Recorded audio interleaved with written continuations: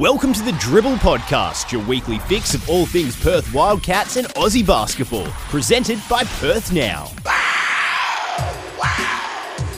Hello and welcome to the Dribble Podcast, your weekly insight into the serious and not so serious happenings at the Perth Wildcats. My name's Chris Robinson from Perth Now in the West, and joining me each week, Wildcats Vice Captain and three-time NBL champ, Greg Heyer. How are you, Greg? Oh, fantastic, mate. It's I've been looking forward to this moment, get back on. Obviously, because of the success of the show, we've been asked back, so I'm pumped. But hopefully, survey results continue on, and we climb up the podcast ratings. Right? Correct? It'd be nice. Yeah, it was an encouraging response. Any feedback from the guys during the week around the locker room, or no? Yeah, well, they're just a bit nervous. So I'm going to start stitching them up. So asking if they can get a couple of cameo roles. I've already had a few guys like Dex ask me when he's going to feature on, because he's just flying under the radar. Yep. But obviously we'll start bringing him in slowly but surely, so I can grill him a little bit and ask them the nitty gritty and personal stuff that no one knows about. So absolutely, that's the name of the game. Now, a rare full week at home for you guys. Seems like a long time since you played last Thursday. A great win over Illawarra.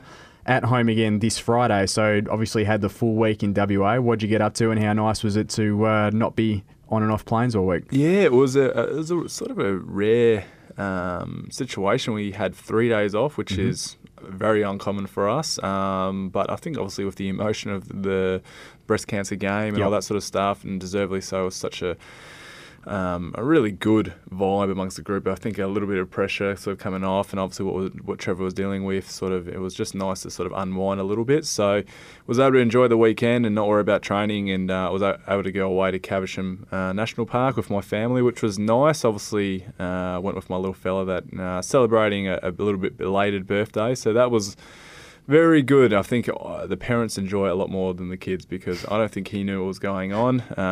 He saw a lot of kangaroos, koalas, wombats, whatever, dingoes, and every time I handed him a cheesel, he was just pumped to put that in his gob. So to be honest, I don't know. Caversham, top notch, well done. I will go there. Yeah. It's very it's one of the best places in WA.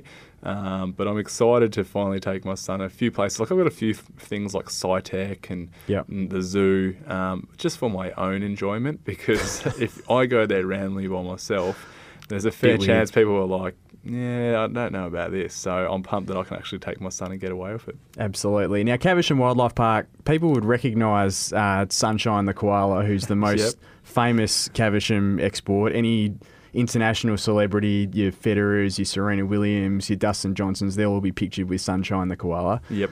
You've always been more of a blue collar rather than Hollywood guy. Who did you choose to put in your social media photo? I went straight with the wombat. It's unheralded. He's regarded as maybe a little bit of a lazy old fella, and I was all about it. Doesn't have a great vertical leap.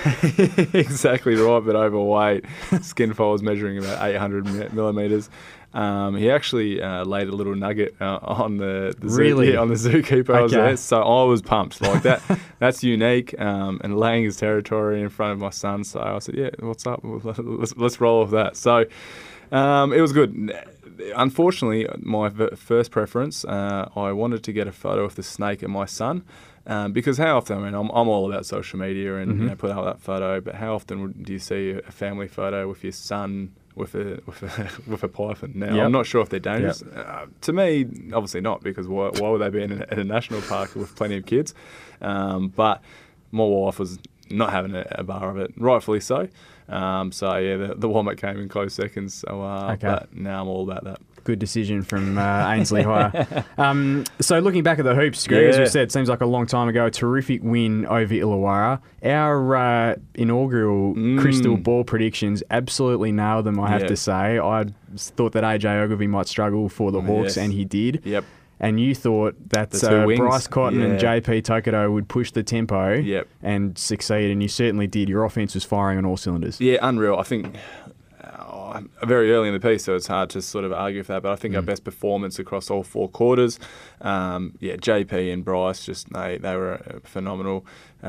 More so, obviously, JP, I think, obviously scored, 24, 23 points, but I think, statistically, 6 or 7 boards, 6 steals, 4 or 5 assists. He was just all over the place. And I think that his activity on the defensive end is the most impressive and very unheralded. And obviously you see the antics of Damo. It's very easy to see how he's dominated for so long. But his impact on the defensive end is becoming a very potent weapon for us, especially with our identity is structured so much around defence. JP's brought in, and that's been incredible. And Bryce, mate, he is an incredible talent. I think once I walk away, I think he'll be the most talented player I've ever played with.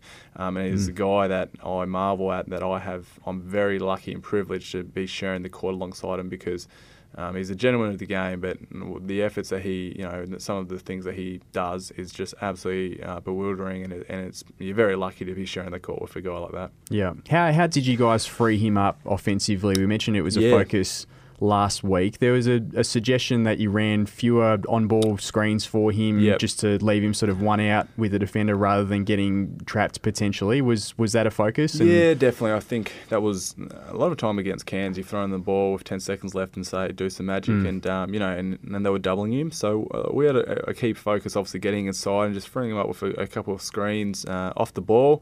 But as well, I think he obviously scored a few points in transition, and that was just generated from defensive looks, and that's key for us. Just to, once you're running a 3-on-2 down the court, you've got JP with the ball, and you've got another guy running to the rim, and then you've got Bryce, just on the opposite wing. Yep. Who do you take? And so and then once he got his mojo, and he was hitting a couple of shots, and he was getting pumped. Then that's when you give him the ball at all costs and say, hey, mate, just go to work and just sort of sit back a little bit and amaze and marvel at what he can do, and that's exactly what he did. But, it was really pleasing. It's funny, he was so put so much pressure on himself. The previous week against Melbourne and Cairns, he obviously wasn't happy with his performance, and as soon as he hit a couple of buckets, you could see the emotion, and obviously meant a lot that to him.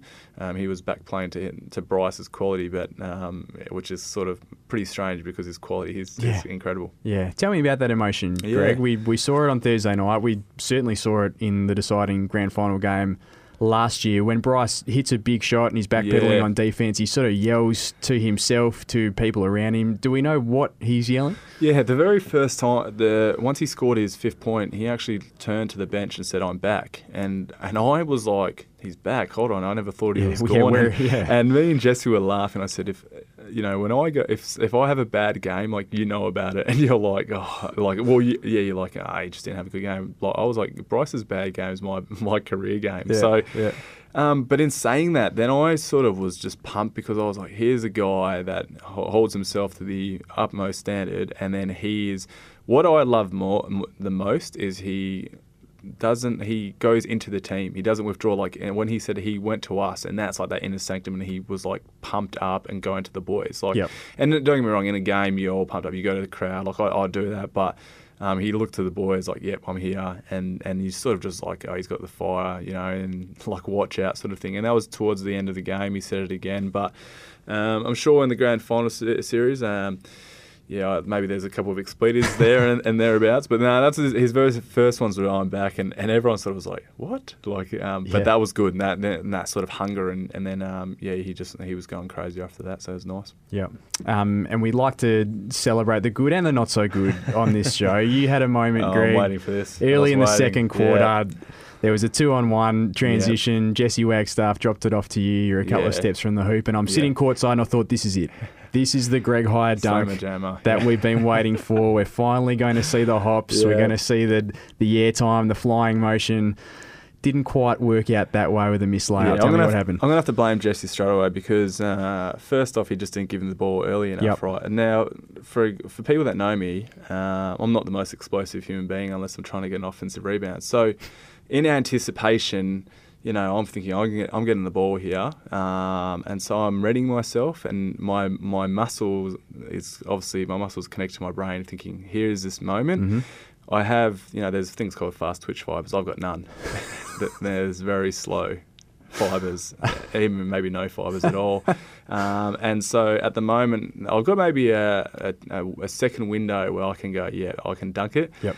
As soon as Jesse didn't pass the ball, I just thought he's shooting it and go for the rebound. Obviously gives me late notice, and then I end up just shooting the worst shot of my life and missing a layup. So I'm going to just give it complete responsibility to Jesse Wagstaff. Maybe he should just throw me the ball a little bit earlier, more so than I can dunk on someone, because I've got the capabilities to do so. For people who have seen me in warm-ups, I get up, so give me a chance. But no, that was like, as soon as I just went on the bench, and I was like, oh my God, like not only do I have a chance, maybe show a little bit of athleticism. I threw an absolute horrible layup up, but that's okay. All good. So. Didn't prove costly in the end. Lucky. Did it hurt though that I think only 2 or 3 plays later, Jesse put on his best Vince Carter impersonation, took a massive run up. Was fouled in the end, so didn't get to complete the dunk, but has never really shown an appetite to get up like that before. No, and for a guy, I mean, like, you know, I would say we do see similar bodies and all that sort of stuff. I was pumped, but more so I was like shocked, and even like when you watch the video, and I always love watching reactions of, you know, when there's a highlight play or a dunk, like you see other guys, how they bench. Go. And like, the sort of it just parted like the Red Sea, like the lane, like, okay, here we go. And I was thinking straight, actually, he's going to try and yoke it. But then, a few of the guys like JP and Waxy who get a lot of dunks, they always get the most pumped up because they obviously see like, oh, here's the most athletic guy going up. Like, we got to get around this. But it's funny because Jess was talking about it and straight away we're like, what happened there? And he's like, oh, I just felt really athletic. And we always, you know, he talks about himself up, but after that, he was like, I'm glad I got fouled because I had lost control of the ball. And so he went up with it, and if Conrad didn't actually try and block it, the ball would have just rocketed off the backboard. So Conrad bailed him out. Correct. So it looked awesome, and that's what I might need to do is like, get fouled and just try and look like I'm done. You know, like Dwight Howard, like when he dunks it, they're so high above the rim, but they jump from the free throw line, and then it goes, oh, like that would have been a sick dunk. Like, so soon I've got to look like I'm trying to dunk it. So that's what I'm doing wrong my whole life, I reckon. Okay, we'll work on that. Taking a quick glance around the league, one of the notable occurrences from the weekend, Melbourne have lost their 3rd straight game. This is obviously the pre-season. There's a lot of hype around United, a terrifically talented squad, adding Casey Prather, who's a terrific talent, as we know. The fact that they're now 2 and 3, what does that say about how long it takes to put together a few new pieces in a team, even if there is a heck of a lot of talent there? And also the fact that they've played, I think, 4 out of their 5 on the road. How tough is it to win on the road in this league as well? Yeah, look, and here's a few things. One, yes, not only bringing in new players, I mean, obviously Ware and those guys, I think you're bringing in a whole new system. Vickerman's a brand new head coach. Not brand new, but a new sort of play system that they had from last year, and so they've got to change that. And as well, I think, you know, they had a really successful pre-season and even the first couple of games against Adelaide. When you win, it's only natural that you're not going to magnify so many of your mistakes. You're going to be a little bit more happy, and those sort of things that sort of go by the wayside are going to be hidden a little bit because of obviously the result. It's just natural. And that's what you're seeing now. They've lost a couple of games and, you know, some being on the road and all that sort of stuff. It's so early in the piece. Like, you know, to go 2 and 3, I don't think there's definitely no alarm bells. They are talented. They're going to figure it out. Vickerman's an unbelievable coach. There's no doubt about that. But there's so many guys trying to figure out their roles in terms, you know, and that's the point when you've got so many talented guys, they're going to figure it out. And that's when they click on a night, it's going to be tough. Like when all those guys, because they're so potent from every single position. But that's where you're going to go. And that's going to be the tough sort of situation, whether who's happy enough to deflect and go with that. But I mean, when you've got a guy like, say, Chris Goulding, who's been the guy, and deservedly so, and it's going to be the same point. How do you start getting him some clearer looks or getting him positions? And that's when they start feeding off each other. And I think you've obviously seen Ware obviously hasn't been, I guess, points production, he would have not been happy with how he's been in the last few weeks. But you just see how quality he is. And he dropped 40 against us in Perth Arena last year, which shows his capability. But, you know, all it gets is it's just like a game. The season's just like a game. Momentum is a heck of a thing. And once they start stringing some games, you start getting some belief, you start getting confidence, and you do that. Sometimes a loss is actually a good thing. bring some resolve to the team, and you start sort of figuring out things and really, I guess, knuckling down. So early in the piece, it could actually be a good thing, which is obviously a worrying sign for us. But they'd definitely be all right. Yeah, they've got 2 home games this weekend, a rare sort of home double, which should see them bounce back in some sort of style. And then as far as Sydney goes, who you guys have got on Friday night, they've had their struggles early in the season, had a terrific win on Sunday in overtime in Illawarra, which will give them a bit of confidence that they need. The makeup of their squad's been a bit of a talking point through the first month of the season. They're sort of lacking a true point guard, which I think, from my point of view, cost them last year, really sort of hurt them, particularly late in the piece last year, and they haven't appeared to have rectified that. Obviously, Kevin Lish is a guy who can play both the point and shooting guard, but he's currently out injured. Jason Kadey is the same sort of guy, maybe more of a second-string point guard, but had a fantastic game with 21 and 8 assists against the Hawks. Do you think that it's been part of their struggles that they haven't had a true point guard? And can you capitalise on that on Friday night? Do you extend the pressure defensively? Do you look to play a full court and really put pressure on their ball handlers? Yeah, I mean, well, from a scouting report, we try and, I guess, pressure's always in any team, whether it's your more regarded point guards in there. But yeah, I think definitely it hurt him in the long run last year. I think they placed too much responsibility on Kev last year, and this year, I think that's why bringing in Kendall, now they don't have a primary facilitator. The same deal as Melbourne. They've got Newley, who can bring up the ball. Todd Blanchfield can handle ball handling duties. Now, do they have a pure point guard? No. But will that hurt him? I'm not sure. And I mean, it didn't seem so against Illawarra, who is renowned as a pressure team. Yep. For that team who's been heavily criticised in the media, more so than I've ever seen any NBL team in recent years, or any time I've actually been involved, I've been seeing, I was seeing articles pop up, sort of 11-step process of why Sydney are bad. For them to respond the way they did. Now, you could say, argue and say, Illawarra are bottom of the ladder.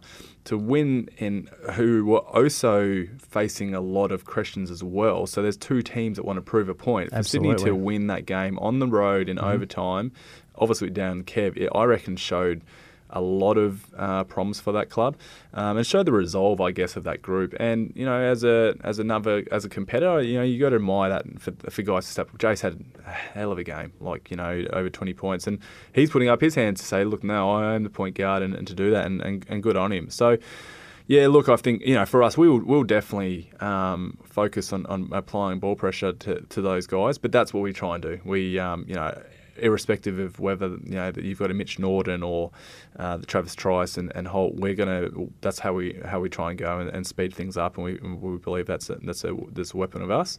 But yeah, look, I think to say last year they hadn't Steve Blake in there, and then they lose him, and I think if they had Steve Blake throughout the whole year, you look. This is the thing, barring statistics, maybe he didn't wow you, but his handle on the group and his scope, that veteran presence, correct, and you can't teach that. So, but yeah, once I think bring back Kev, that'll be huge for them too. Yeah.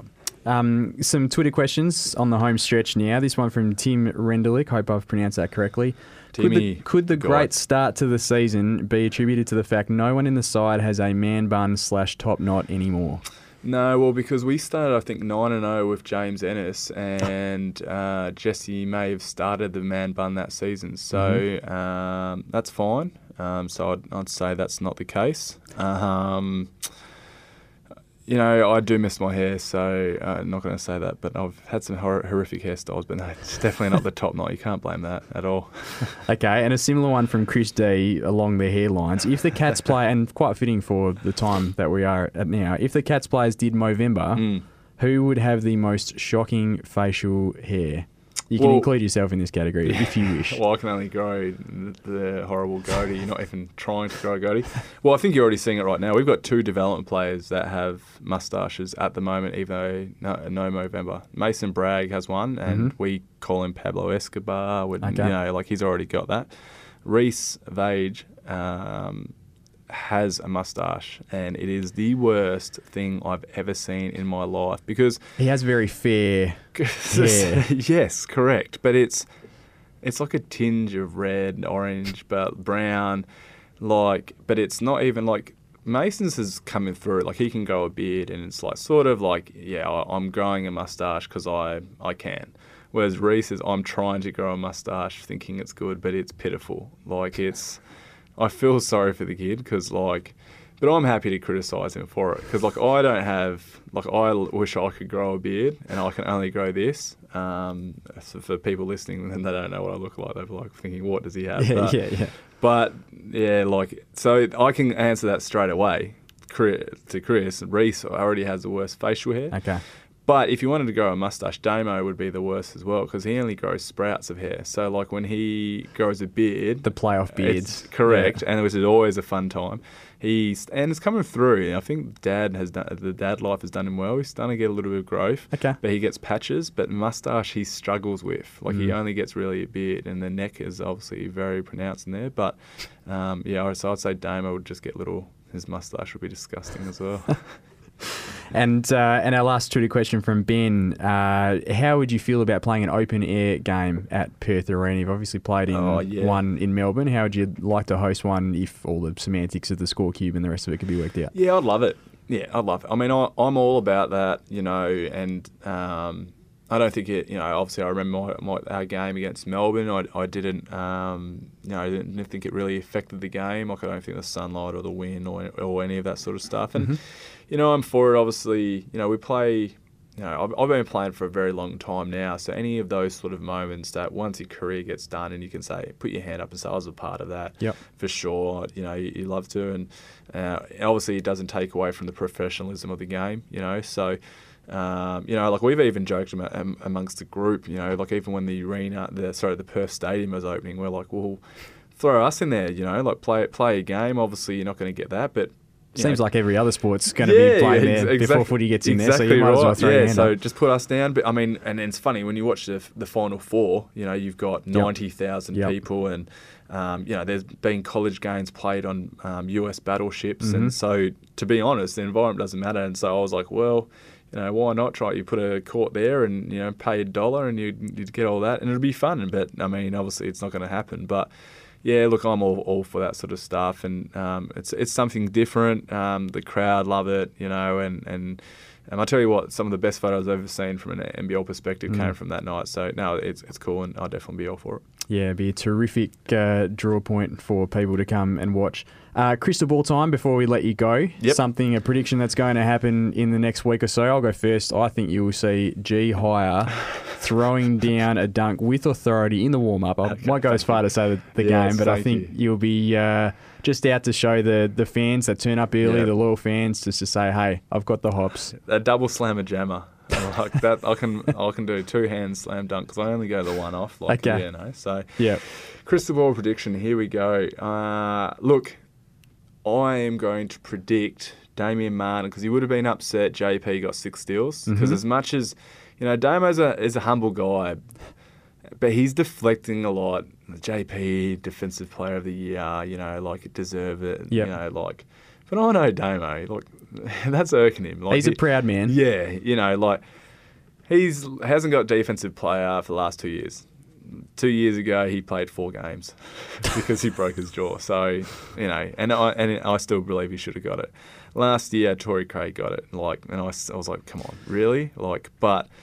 So it should be 7 times. But this year, if he loses it rightfully to a teammate, he would be upset. So in saying that, I reckon because JP got 6, Damo is going to try and be on an absolute terror this week. So he will at least get 5 steals and try and one-up him.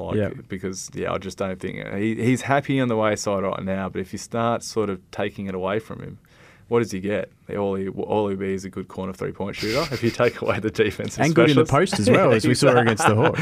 No, we'll have to stop there because that's definitely not... I don't know what happened there, but no. So I'm saying Damian Martin for at least 5 steals this week. Okay, well, with a bit of extended pressure potentially against the Kings, so that could very well come to life.